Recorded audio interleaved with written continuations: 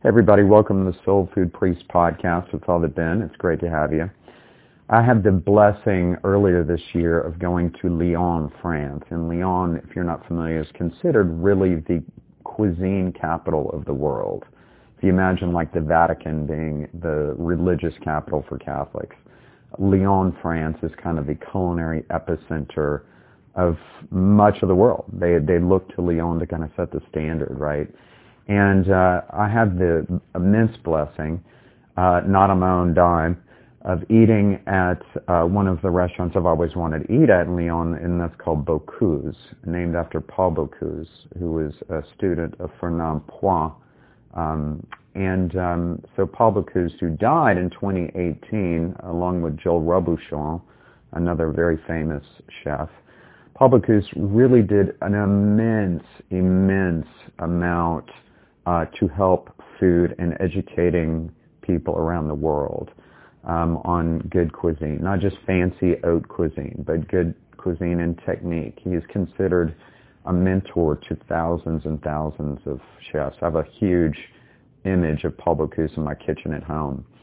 And so one of the things that he did that was so awesome is back in the mid-'80s, it was about 87-ish, he started this thing called the Bocuse d'Or.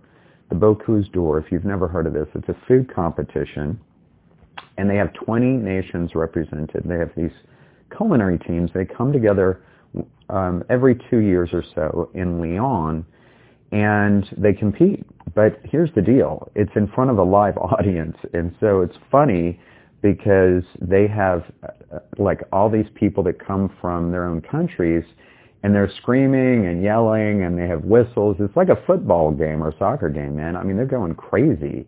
And so in the year 2017, the United States won, which was a big deal.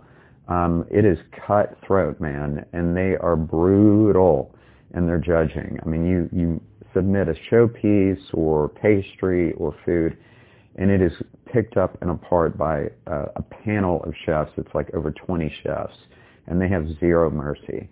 So people train for years to represent the team, the country's team. If I'm not mistaken, Norway won it this year.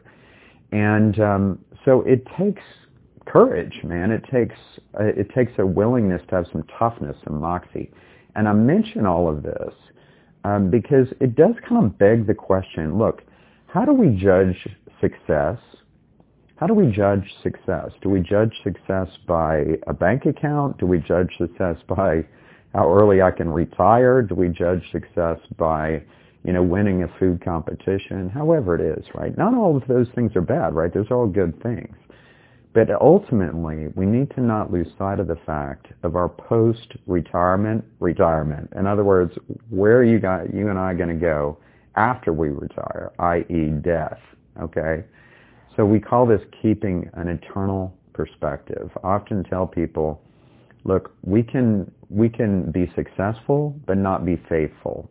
In other words, there's many people around the world that were successful, but they're not faithful. In other words, they maybe had, they had everything given to them. Maybe they're horrible people, a scoundrel. We've had popes like that, unfortunately. But so they're successful as far as the world goes, but they're not good people.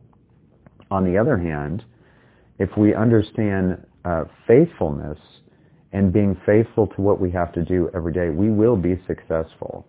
Maybe not in the eyes of the world, but we will be successful in the eyes of God and in our family. What does that mean? It means, honestly, day in and day out, getting up and doing what we got to do. It's not beautiful. It's often very boring. It's drudgery at times. It's not sexy at times.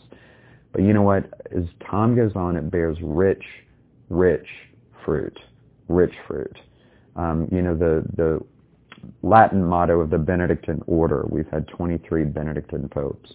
The Latin motto of the Benedictine order is ora et labora, which means work and prayer. Basically, that means it's the message of St. Therese of Lisieux, is that we do small things with great love every single day, day in and day out. And that bears fruit down the road, right? If you're going to compete in a culinary competition, you got to practice every single day. It is cutthroat. And if we apply that analogy to our spiritual life, look, we got to pray every day. Do something every day. It's the same thing. Look, don't forget to put soul in your food and give food to your soul. God bless you.